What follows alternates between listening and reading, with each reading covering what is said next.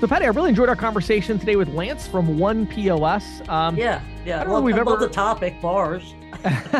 Yeah, I don't think we've ever specifically covered the topic of the specific challenges that bars have. And this is not just going to be your standalone. This could be a hotel bar, Right. Other things like that. And so really talking about what they need from a point of sale option. I think our audience is going to find some interesting things about that vertical, not to mention the fact that that vertical really is adopting dual pricing. Right.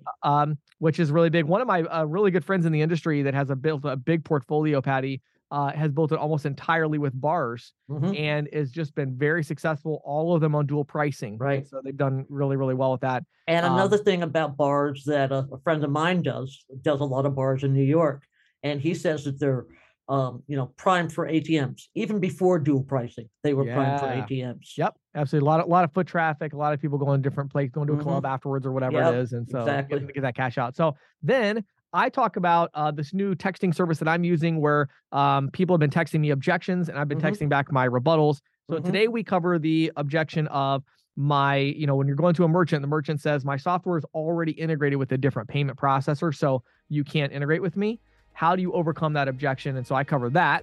And then Patty, tell us about the insiders. An update on buy now, pay later and sort of the regulatory winds that are blowing in that market.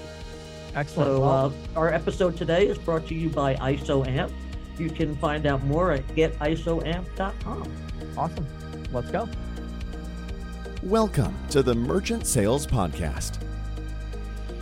Hey, everybody. Patty and I are here today with Lance Lair, who is the CEO at One POS. How you doing today, Lance? Excellent.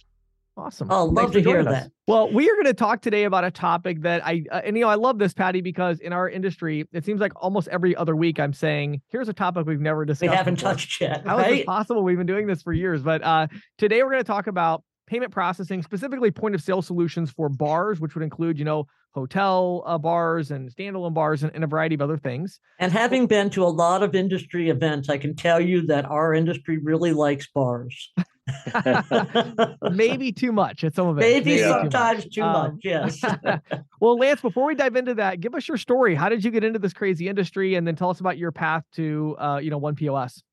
Well, I married into it, which seems to be a bad way to start. But my wife's family owns some restaurants and hotels. And when I had finished graduate school, somehow my wife and her mother figured out some story where I would come out and run their restaurants. And so I got involved in that. And what's great about One POS is after working in the family business for about 10 years, I went out on my own and I actually opened restaurant number 1 in One POS. So just the other day, somebody said, hey, we're doing an upgrade on this restaurant that I no longer own. And they said, it's serial number 1. And I was like, yeah, I know that one. That one's me. But so I grew into that, and the founder and main software developer at One POS at that time, we were a fairly small company, is a good friend of mine. And he was kind of like, hey, can you come over and let me run the software and the development, and you run the other stuff that I don't like running. And that just developed into me being the CEO and him now being kind of like our product guy and founder.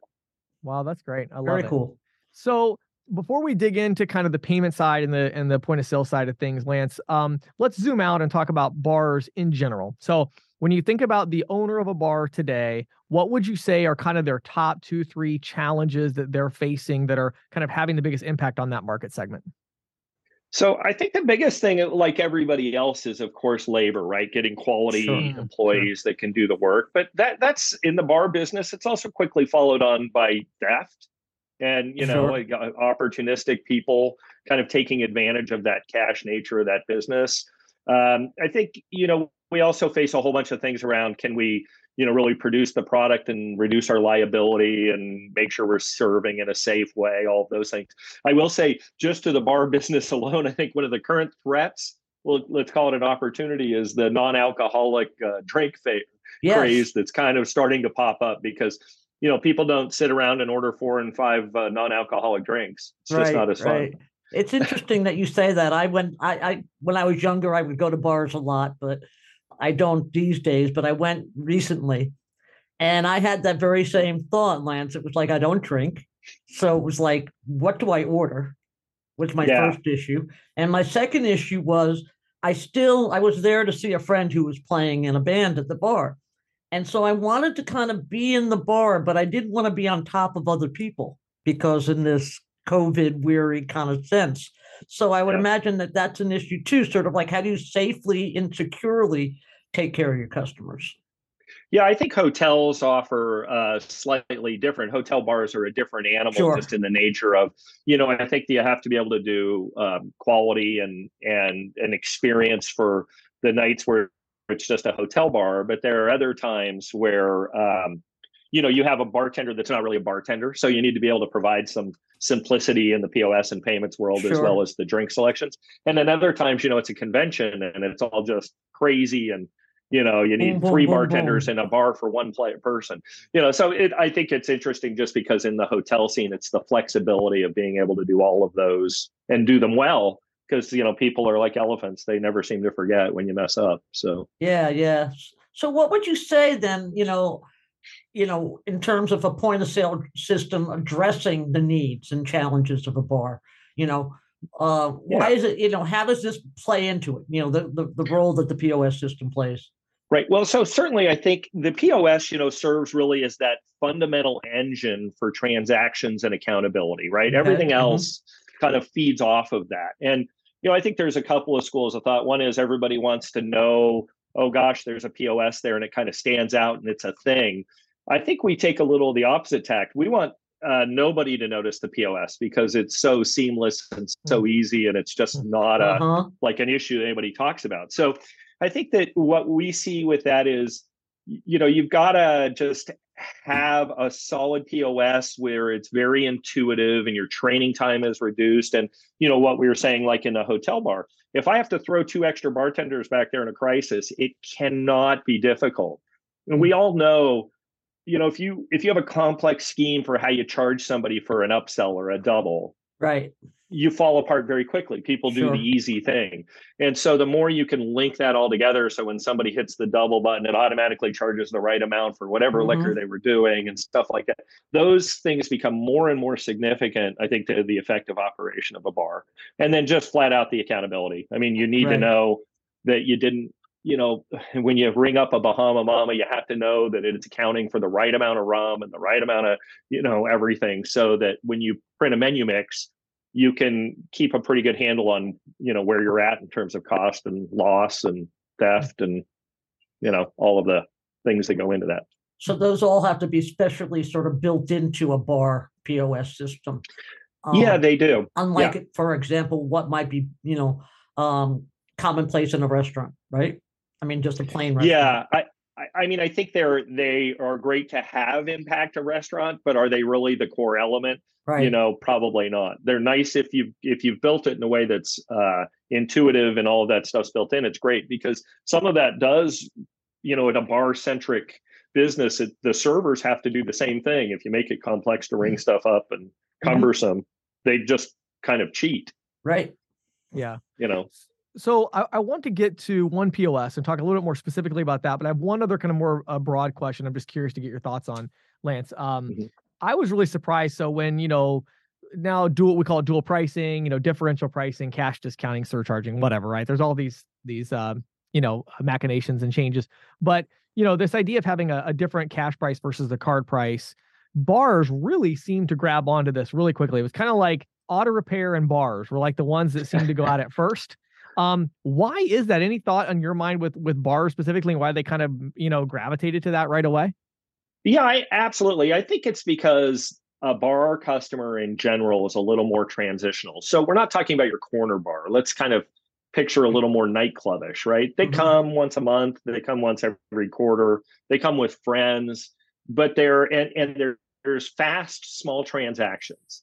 So you just, I don't want to say you get away with it, but you kind of just, nobody's paying attention at the level they are. I think at your corner bar where it's the same people around the bar every day, that doesn't go over so well. Right. Right. But certainly in the bar, nightclub, hotel, it's just kind of, I think, a cost of an expectation that people have more and more all the time. And you, again, I don't like the term get away with it, but I think you do it as a cost of running your business. And you can do that more smoothly in a bar environment than you can in a and small ticket environment, right, where it's quick than big, here's your receipt. It's $300. Oh, and we added 3.5%. That feels a lot different than I bought a $7 drink and it was an extra 20 cents. Okay, let's shift gears a little bit and specifically talk about One POS, if you don't mind, Lance. Let's start with the basics. What are the features that you knew you needed on day one? And how did you approach these features in order to, make them easy and intuitive? So, some of the things we were talking about before, like building in where drinks, like in upcharges to drinks are all done in an automated sense was clear. But I will say our number one thing is we design everything around an employee touching the bar or the screen as few times as possible. And that, may not seem like, well, they touched the screen, they tapped 6 buttons versus 3. Right. But, if that's all of a sudden 900 touches over a night, how many more drinks could they have made? How does that affect labor? How does all of that fit together? Right. And I think that matters. We built in some auto kind of like anti-theft things. Like you can tell how long a tab has been open really easily, which a bartender that might be disingenuous. It's like, why have I had the same beer open for 4 hours? That doesn't really make sense. Right. And then we do some things like auto park tables. So if a bartender brings up 3 things and they walk away, if they walk away and you set a timer on that, if they don't come back to that open kind of cash screen in that amount of time, it just parks it onto a table. And once that tab is parked on a table, it's a lot harder to manipulate. It's kind of like a more permanent record than like a fast bar. Hey, I sold a beer, grab the cash, sold a beer, grab the cash. You mean a table in the machine, not a table out in the bar, right? Yes. Absolutely. I mean, a table, it's like it locks it into a permanent location where they're kind of, stuck with that. We also do some great stuff, I think, with bar tabs. I think when EMV came online, there was this real lag between, you used to be able to scan your card and you'd put the name on a tab. Right. When EMV came along, a whole bunch of people stumbled on that. But we actually picked that up pretty quickly. So we do a whole bunch of stuff with bar tabs and pre-auth and things like that. So you can still run a tab and be comfortable that you're collecting the money and that the authorization's accurate. Right.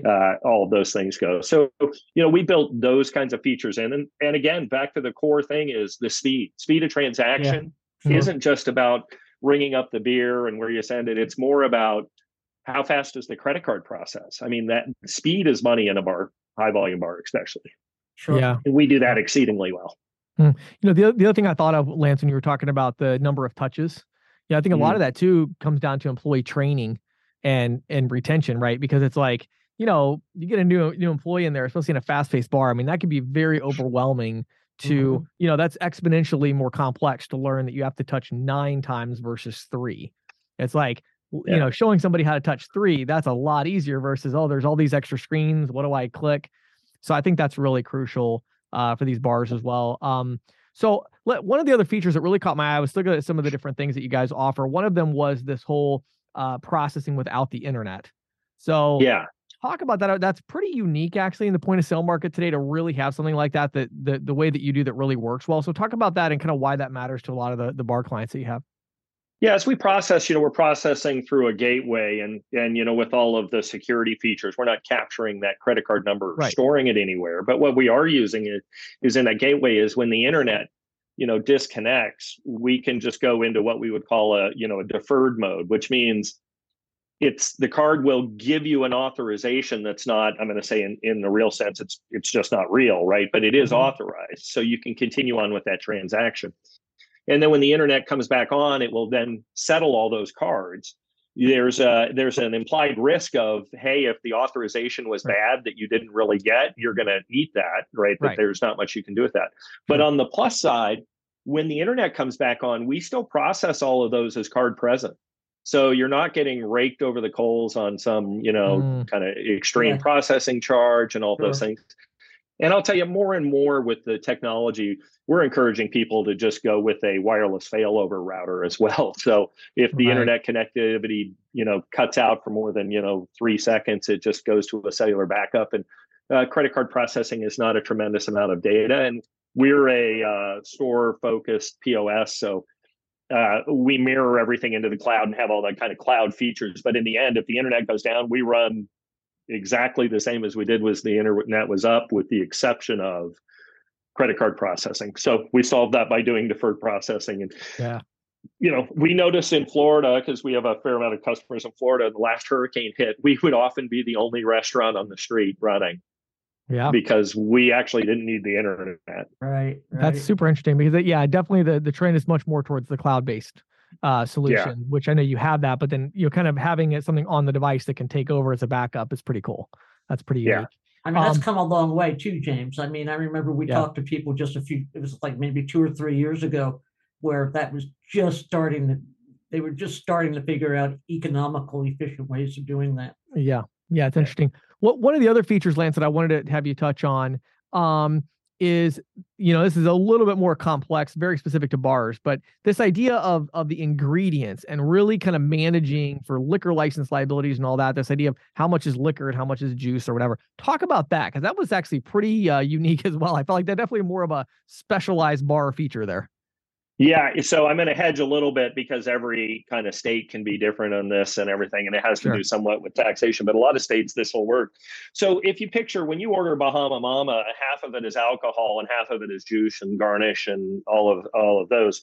We were actually developing for a hotel where they were doing packages, and we're like, wow, we really need to, in a hotel package, if you say $50 is a food and beverage credit, we need to be able to break that out into various places. So as a kind of fallout from that, we discovered that we could do that with drinks. So you can say the Bahama Mama may cost $10, but $5 of that goes to food and $5 of that goes to alcohol. Well, in an area where your liquor liability insurance is totally based on alcohol sales, you can reduce your alcohol sales by 50% on, that specific drink. It, of course, doesn't carry into beer or wine because you're not really doing anything with those. But in a kind of, exotic drink market and stuff like that, we can have a significant impact on how much liquor liability insurance somebody's buying. I mean, we've seen to the tune of many, many thousands of dollars for certain locations.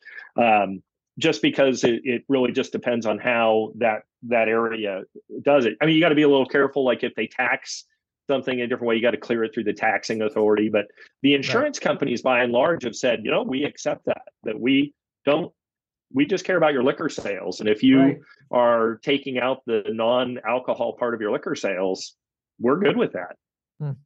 Yeah. And again, significant savings for the right kind of bar. Right. Sure. Like it. So last thing that I want to touch on here today, I know I'm sure we could talk for another hour about all these features and stuff, but I want to touch on sales and marketing a little bit. So our audience primarily being agents and ISOs, and you having worked with a lot of different ones, what have you found that works right now? How do they go and prospect? And, what are these bars looking for? I'm sure a lot of them now already have a point of sale system, maybe legacy, and they need to upgrade it or whatever. So what have you found that's working right now in terms of marketing and prospecting to get new potential clients? So I think in general, I think a little bit this is kind of post-COVID, and everybody seems a little more community-based. And so I think that the idea of that, you've got somebody from one state calling 100, just auto dialing 1 million restaurants and trying to get one. Well, that can work. We find it's community-based. Get involved in your community, be active and have a genuine interest in the success and failure of the restaurants, hopefully all success. But when you actually take an interest in solving a problem for them and being an asset to their business, you get a lot more sales per, let's say visit, right? If I have to get a sale out of knocking on 10 doors, I better know them. They better know I care, and they better know I'm in their community and eat in their restaurant, and I'm part of it. When you do that, you get a much higher close rate. So, sometimes that, I don't want to say is smoke and mirrors, but it's like join the chamber, join the groups, the active marketing groups, join the, a friend's referral can make it seem like you're tighter, more tightly tied to a business than maybe you are. Right. And, if you go in and knock on their door and say, hey, buy credit cards for me, buy POS for me, it's a lot different than as the finish of my meal, I say, hey, can the manager stop by? I gave you something. Now you can spend a minute with me talking about what problems we can help you solve. In the end, for everybody, if you're not solving a problem for their business, there's really just no reason to switch to anything. So I think we really try and focus on knowing the industry and being able to help solve their problems, like with the things we've talked about here. Love it. So what I'd like to do before we end, so I appreciate you taking the time to really zero in with us today on the bars, right? In that specific vertical. Obviously, I know One POS does a lot more than just bars. Take a minute, if you would, tell us a little bit more about One POS, how you feel it kind of sets apart, and then also how you work with the Agent ISO channel. And then lastly, where should people go to learn more if they want to potentially partner up with you guys? Yeah. So, well, first off, One POS is just a fantastic POS in the context of when you want to run a complex bar or nightclub or restaurant, multiple kitchens, multiple bars, high volume, all of that. We always say, look, we do all of that complex stuff. It's shocking. We forget some of the things we do until somebody brings it up, right? So we do all that complex stuff, and we do it about in the simplest way you can. That is tough. You cannot be a complex POS and be simple at the same time. You're going to give one up or the other, right? But I think we do a nice job of walking that line. So, what does that mean for why somebody would want to work with One POS? It's like we probably can support all of the brilliant ideas a restaurateur has. We can support their growth. When they add a patio bar, we can do that, right? We can do, printing by different time frames. It's like print it one bar here, print it a different bar during a different day. We support multiple kitchens. We have handheld devices and kiosks. It's kind of like we do all of that. We do it really well. But most importantly, we're focused on the efficiency of the POS. We don't want anybody talking about the POS. We want it to be so smooth and good they're not talking about it, that it just works and they don't have to talk about it. And the reliability that we bring to the table is I think, really impressive. It's just, we've always been this POS that just works, keeps working, and that is a key thing, and nobody notices it until your POS doesn't work. And then you realize just how important all of that was. Yeah. Right. Hey, one thing I just thought of too that I didn't ask you about. Talk about the processing piece for just a second. Our audience is always kind of wondering. Yeah. I mean, there's people that are fine with, hey, let me work with you to do the processing and the POS, but others don't want that. Like, are you guys processor agnostic? Talk about that a little bit. Yeah, we're processor agnostic. We use a gateway that allows us to go to most any processor. I mean, we offer processing, and we really do our best for anybody to be 100% competitive in what their margin is and how they need that to look for their customers. And when somebody goes, well, no, I still want to process for myself, I'll be honest, we pinch them a little bit on a gateway fee to go, look, we have this cost of infrastructure that we no longer get to, put in. So we charge them for the gateway and do some of that. But so far, we're for the most part able to compete with whoever they're already, have a great relationship with in a processor, and we can match up to that most always, and then just do the processing with us and save the gateway fees. And, you had mentioned, I forgot to say, how can you get a hold of us? You go to our website and, click the contact us thing, and that'll start a process. And, I think we have a great program in that we do some stuff with what we call a limited reseller, which is kind of you sell the POS and the credit card processing, and we'll handle all the support. And we know that most ISOs are like, yeah, I love all this stuff. It's great, but I don't want to get a call at midnight on Saturday night. Right. And we do that. So, we kind of take that pain away. That's a big one. Yeah. Lance, give us that website if you would for our audience. Sure. It's onepos.com. ONEPOS.com. It's not the number. Awesome. Yeah. That's an easy one to remember. So, Lance, I really appreciate you taking the time out of your busy schedule to talk with our audience and share some insights. Again, that website was OnePOS. So all spelled out, ONEPOS.com.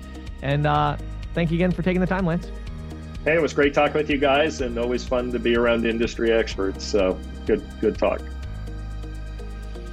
So, Patty, today I want to talk about ISOAMP and our quick quote. Okay, We're not talking about statement analysis now. We're talking about a quick quote. Now, what we found is there are a lot of times where you're talking to a merchant, and one of two things is going to happen. Either number one, they are going to give you enough information where you could do a really quick estimate. This is especially true with dual pricing, cash discounting and those types of, even compliant surcharging to some extent, where really you have their total volume, how many transactions or what their average ticket is, generally how much they pay in fees, and you just want to really quickly do kind of a ballpark. Yeah, you want to give them something with a ballpark, but when you do that ballpark, you want to protect yourself against making mistakes in terms of margin and all of that. Sure. Right. So we have that ability. And so that, all of our clients have an unlimited number that they can use of these quick quotes. So we have, when you pay ISOAMP, you pay for a certain number of statement analyses a month, but it also includes unlimited quick quotes. And so you can go in there and use our little calculator. But what's really cool is we made an upgrade to it about 6 months ago that's been very popular. And that is, you can actually now go in and you can add some fees to it. So let me explain this. This is really, really powerful. You're standing there talking to the merchant. I talked last week about full automation. So maybe they have a kind of a nasty scan. You upload it. It doesn't get fully automated. So it's like, okay, I'm going to get this back in 20 minutes or 30 minutes or 10 minutes or whatever. You don't know. Right. So you're like, I just want to do something real quick. Well, you can put in some total volume numbers or whatever. Then we actually set it up to where you can go through and add a few lines. So you might look at the statement and say, well, I'm not going to enter all 400 lines of the statement or 100 lines or 50 lines, but I can see here that they're on interchange plus 35 basis points and 10 cents. Mm-hmm. Our tool makes it incredibly easy. We already have the volume. We already have the number of transactions.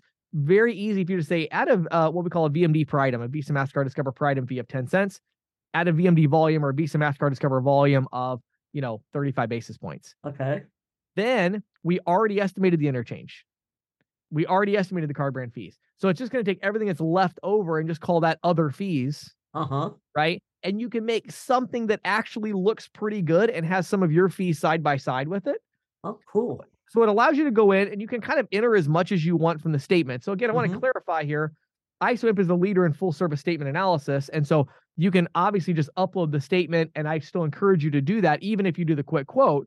But there are those situations where either you don't have the statement, they're just giving you some rough information, and I'll use the quick estimate a lot of times to get them to give me the statement, right? So I'll say, sure. How much do you do in processing volume? Let's put that in there. Hey, it looks like I could save you something like maybe $3,000 a year, but I'd love to take a look at a statement to make sure exactly what it is.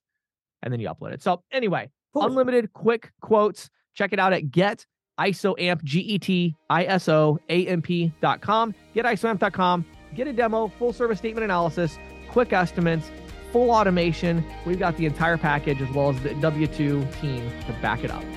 Check it out. This is Questions from the Field, brought to you by ccsalespro.com, the leader in merchant sales training and technology. If you're an individual merchant sales professional, visit ccsalespro.com/training to get a free 14-day trial of our all-access pass. If you manage a team of merchant sales professionals, visit ccsalespro.com/ISO to learn how we can help you grow. And now, here is Questions from the Field with James Shepard. Okay, Patty. So today in Questions from the Field, I thought I would answer an actual question from the field. I have about 8 or 9 of them that I'm going to run through over the next 8 or 9 weeks. And I want to talk about where this came from. So I have a new service I set up where I am able to communicate with agents, ISO execs in the industry via text.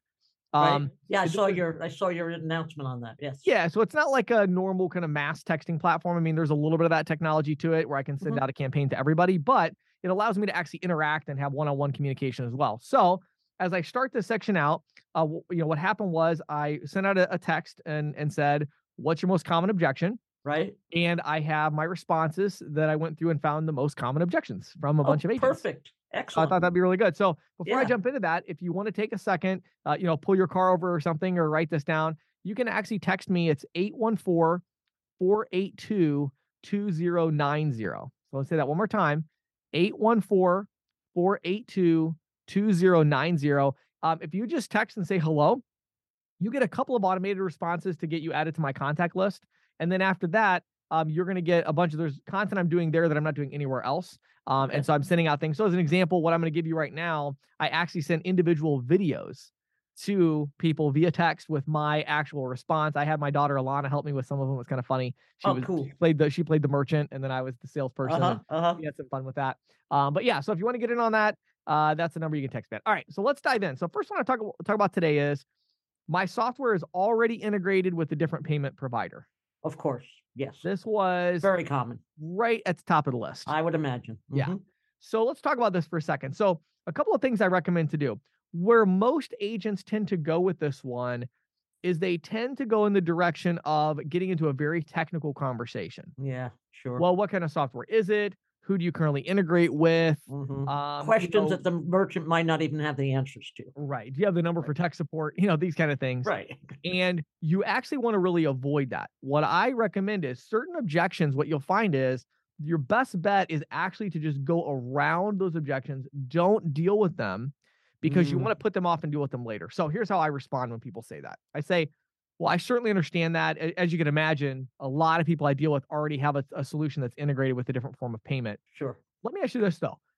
Assuming that I could integrate. So let's just say for a second that I am able to integrate with your current technology solution. What else might be holding you back, or what other questions do you have? You just go right around it. And what you'll find a lot of times is then they'll kind of say, well, I guess it would just come down to cost, or they'll say something else. And what you'll find is usually, usually you can convert it into a financial conversation, which you don't normally want to do on the value proposition angle, right? But it's very important in this context because we need to get some numbers and we need to get them moving forward and making some progress. So a lot of times they say, well, I don't know. I mean, I guess it would come down to, price and what we're paying now and everything, and say, okay, that makes total sense. So do you have a payment processing statement? Do you know what your fees are? Let's start that conversation. And then meanwhile, I will certainly go back and look into this and see if we can integrate. But, the idea, the way you want to present it to them is I will put all the work in to figure out if we can integrate and all that. But here's the thing. I may, this is why I tell people, it's so funny to me, Patty. Salespeople are so afraid to go negative. They don't understand going negative is the key to getting the sale almost every time. It's really funny. But let me give you an example of that in this case. What I'll say to them is, I'll say, I may or may not be able to integrate. That's going to take some work to be able to figure that out. But here's the thing. I don't want to do all that work and then I can't even save you any money, because if I can't save you any money, you're probably not going to move over anyway, are you? Right. And they'll say, well, no, I wouldn't move over. Oh, well, exactly. So let's answer that question first. Let's figure out if it even makes sense, because I can do that really easily. Then let's figure out on the technology side what might make sense there. And you get kudos for the honesty there, I would think, right? I mean, because you're kind of like deflating their negativity. Yeah, because they can't be negative on top of your negative. Right. You already went there. And that's the key. Right. When you realize that the merchant is going to go in a direction you don't want to go, the key is for you to go there first. Sure. It's really funny because you would think the key would be we need to get them away from that. No, it's not. Right. Like, I'll give you another really good example of this is cash discounting or dual pricing. When people, it's like, well, everybody tells me my customers aren't going to like it. Then you tell them that first. Right. So when you're talking about the pitch and they say, well, how does it work? You say, well, let me tell you a couple things first about that's really interesting. Number one, because of the fact that you're having a cash and a card price, obviously your customer is going to pay a higher price when they pay with a card. So the big question, of course, on your mind is going to be, well, how many of my customers are going to complain? And I actually have the answer to that, because some of them absolutely will complain. We found that it's about 1 out of every 100 or so transactions initially. And so if I could do something that would eliminate your processing fees, but you'd have to have that engagement with about 1 out of every 100 customers to explain it, is that an acceptable trade-off to you? You see what I'm doing? It's like, I know they're going to go there. I'm just going to go there first. So go there first. Exactly. And have the answer already. Right. Because that shows that you're really on top of your game. Yes. So now going back to the software integrated thing, we get it down to a financial conversation. We're going to save them money, whatever it is, right? And now we can come back and now we can have the value conversation in one of two ways. If we can integrate, fantastic. Hey, good news. I can integrate. I can save you money. This is a no-brainer. Let's move forward. Right. If you can't integrate, you say, well, here's the thing. So it looks like I can save you, if you're doing dual pricing, for instance, looks like I can save you $1,700 a month. That's the good news and bad news. The good news is I can save you $1,700 a month. The bad news is I can't integrate with this particular system, but I found a system that I think is even better that I can integrate with. Let me explain some of the features of that system so we can get you that $1,700 a month. Right. And so now all of a sudden, now we have this good conversation. But here's one last key I'll tell you. This is unique for the integrated software. Okay. And a lot of people may disagree with me on this. I don't think you want to try to push forward too far with the sales process on the first visit with this one. There's a big psychological advantage to coming back, even though, I'll give you a really good example of this, right? You might walk in and see a Clover device. Right. Okay? You're not integrating with that.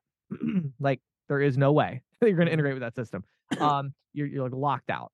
But when you approach it this way and you say, well, I might be able to integrate and actually save you money. Let me check and see if I can, all of that. Right. Well, now when you come back and you give them a good pitch, now you could pitch them on either replacing their Clover with your Clover, that kind of approach, which is not ideal, but you can, or you pitch them on a totally different system, but the thing is, if you in that moment are like, well, I can't integrate with Clover, then you're done. It's over. Right, because you don't have any recourse after that. Right. You need to be able to kind of like, well, let me look into this. Let me look at what I can save you. Let me look at the options. Then when you come back, you can go, here's what I can save you. Your annual savings is going to be $26,000. Right. Well, all of a sudden now in their mind, they're thinking, oh my goodness, how do I get this $26,000? Then when you say, well, we are going to have to switch out your Clover station, or we're going to have to move you to this or that, it's like, well, okay, that's a trade-off between that and $26,000 versus when you're there, they're still thinking, well, they can't help me. And then when you say, well, I can't integrate with Clover, they're like, see, I knew you couldn't help me. And now you're done. So yeah, that's my advice on how to overcome the objection of my software is already integrated with another payment provider. I will be providing a bunch of other ones over the next few weeks. Don't forget to text me, 814-482-2090. Just say hello, and you'll start getting some campaigns from me usually once a week. I'm sending out stuff. I have two different basically contact lists. One is individual agents that want content about that, on sales objections and things like that. And the other one is ISO execs who want information on managing the team, payment news and all that. So you'll get some emails from me asking you, hey, like what kind of content do you want? And you can email that or text that back to me, and then I'll put you in the right campaign to get the right content. Give everybody, if you don't mind, James, one more time that number. Sure. It's 814-482-2090. This is the Insider's Report with Patty Murphy, brought to you by The Green Sheet. For nearly 40 years, The Green Sheet has been the go-to source for news, analysis, and educational tools that empower and connect payments professionals. If you're not reading The Green Sheet already, check it out on the web today at www.greensheet.com. So, James, we have some new news on the BNPL, which, of course, is Buy Now, Pay Later front. Okay. It looks like regulation is starting to inch into this field, which, of course, was only a matter of time. Of course. The United Kingdom has been moving ahead with its plans to regulate this market. It published draft legislation on, of all days, February 14th, that would render these Buy Now, Pay Later agreements subject to the rules established by the Financial Conduct Authority, which is a non-governmental body that actually regulates financial services firms. Okay. It's very interesting the way they do that in the UK, which we can probably get into in another time. But basically, these companies have to perform affordability checks to determine the customer has the means to repay. Also, rules around marketing has to be, fair, clear, and not misleading. This is, the UK has been really active on this front. In fact, they've actually taken some steps against BNPL firms that they think are promoting it in an unfair, unclear manner. Apparently, there were like a couple thousand complaints filed last year. Wow. Yeah. So this legislation kind of comes out of something that was proposed last year. The plans are for a 2-year transition once the legislation is approved. Okay. And then during that time, firms will operate under sort of like interim rules. Okay. Okay. And they're going to have to be, registered and everything. So that's how they're going to keep track of this. And as we discussed before, this Buy Now, Pay Later loan product has been gaining favor as an alternative to credit cards because it offers an interest-free option, provided the customer pays off the loan on time over a short period of time. Right. Now, the 5 largest providers, Affirm, Afterpay, Klarna, PayPal, and Zip, combined originated 180 million transactions worth about $24 billion in 2021. Wow. That's according to the Consumer Financial Protection Bureau. Research and Markets, it's a firm over in the UK. It estimates that the global market is growing at a compound annual rate of 28%. So I did my math, which suggested that this year it would be something like 40 billion. I mean, you're probably faster at that than me, but that's kind of what I came up with. Just another little tidbit, Consumer Reports found that in the first 7 months of 2022, the number of Americans reporting that they used a BNPL product at least once jumped from 18% to 28%. Wow. That's a pretty significant jump. That's a lot. That's like a third of everybody, like 1 out of 3. Yeah. And I got to tell you, James, you and I often spar with each other sort of generationally, right? Yeah. And you told me, I think about a year ago, that you had done this for the first time. Yeah. I did it for the first time over Christmas. Yeah. And it wasn't something that I really needed to stretch out. It's just sort of like, oh man, I don't want to put that on my debit card. It's right. Why don't I just do this? Well, yeah, I mean, and I think it goes back to something we've talked about several times. I mean, sometimes these larger transactions are just kind of a pain in the neck because, you don't have your card balance. You don't have enough on the card or whatever. Well, you do, but you don't really want it to go up that high. Yeah, because it's going to hurt your credit report if your balance goes high. So I think for the average consumer, it's a big deal. Yeah, mine was, it's funny, actually. Yeah, I'm still paying that. It's a, it was a trip, wasn't it? Yeah, it was a trip where I paid for some of my family to do this trip, and there was a Southwest Airlines tickets. Mm-hmm. And because of where they were flying to and from, it was like $5,000 or $6,000, I think. And when I was going to go pay for it with my card, and when I went to pay for it with my card, it said buy now, pay later. And I thought, oh, okay, this is what this is. I got to try this out. So I did it to see how it worked. And the thing I was amazed with was how smooth it was. Right. And the irony is it actually was more convenient for me. It was 0% interest. Right. And it was actually more convenient for me than using my card, because with my card, the one I was going to use was my debit card. Right. And I was going to have to call the bank because my max is like a $4,000 transaction. This was like $5,000 or $6,000. So I was going to have to call my bank, wait on hold, get them to increase the per transaction limit. And I'm like, or I could just buy now, pay later at 0%. And they instantly approved it and it went through. And I was like, oh, that was actually pretty cool. Yeah, I had a similar thing. I was buying a tool for my yard work. Okay. And it was just a little bit more than I wanted to put on a debit card. And so the only thing that surprised me is I kept forgetting that was out there. And so, I'd look at my bank account like, where's that transaction? Because it was every 2 weeks, And I think that's one of the things that the regulators are concerned about, that there's a lot of people that are taking these out that are not, say, as financially savvy as you and I are. Mm-hmm. And the overdrafting their account, that sort of thing. Right. They overdraw their account. I mean, there's been I think it was a Consumer Reports study that found, where do I have this here? I thought I had it here, but it was something like, 18% of people had missed at least one payment. Right. I remember that. Yeah. Yeah. And that a lot of those people had 4 or more loans out.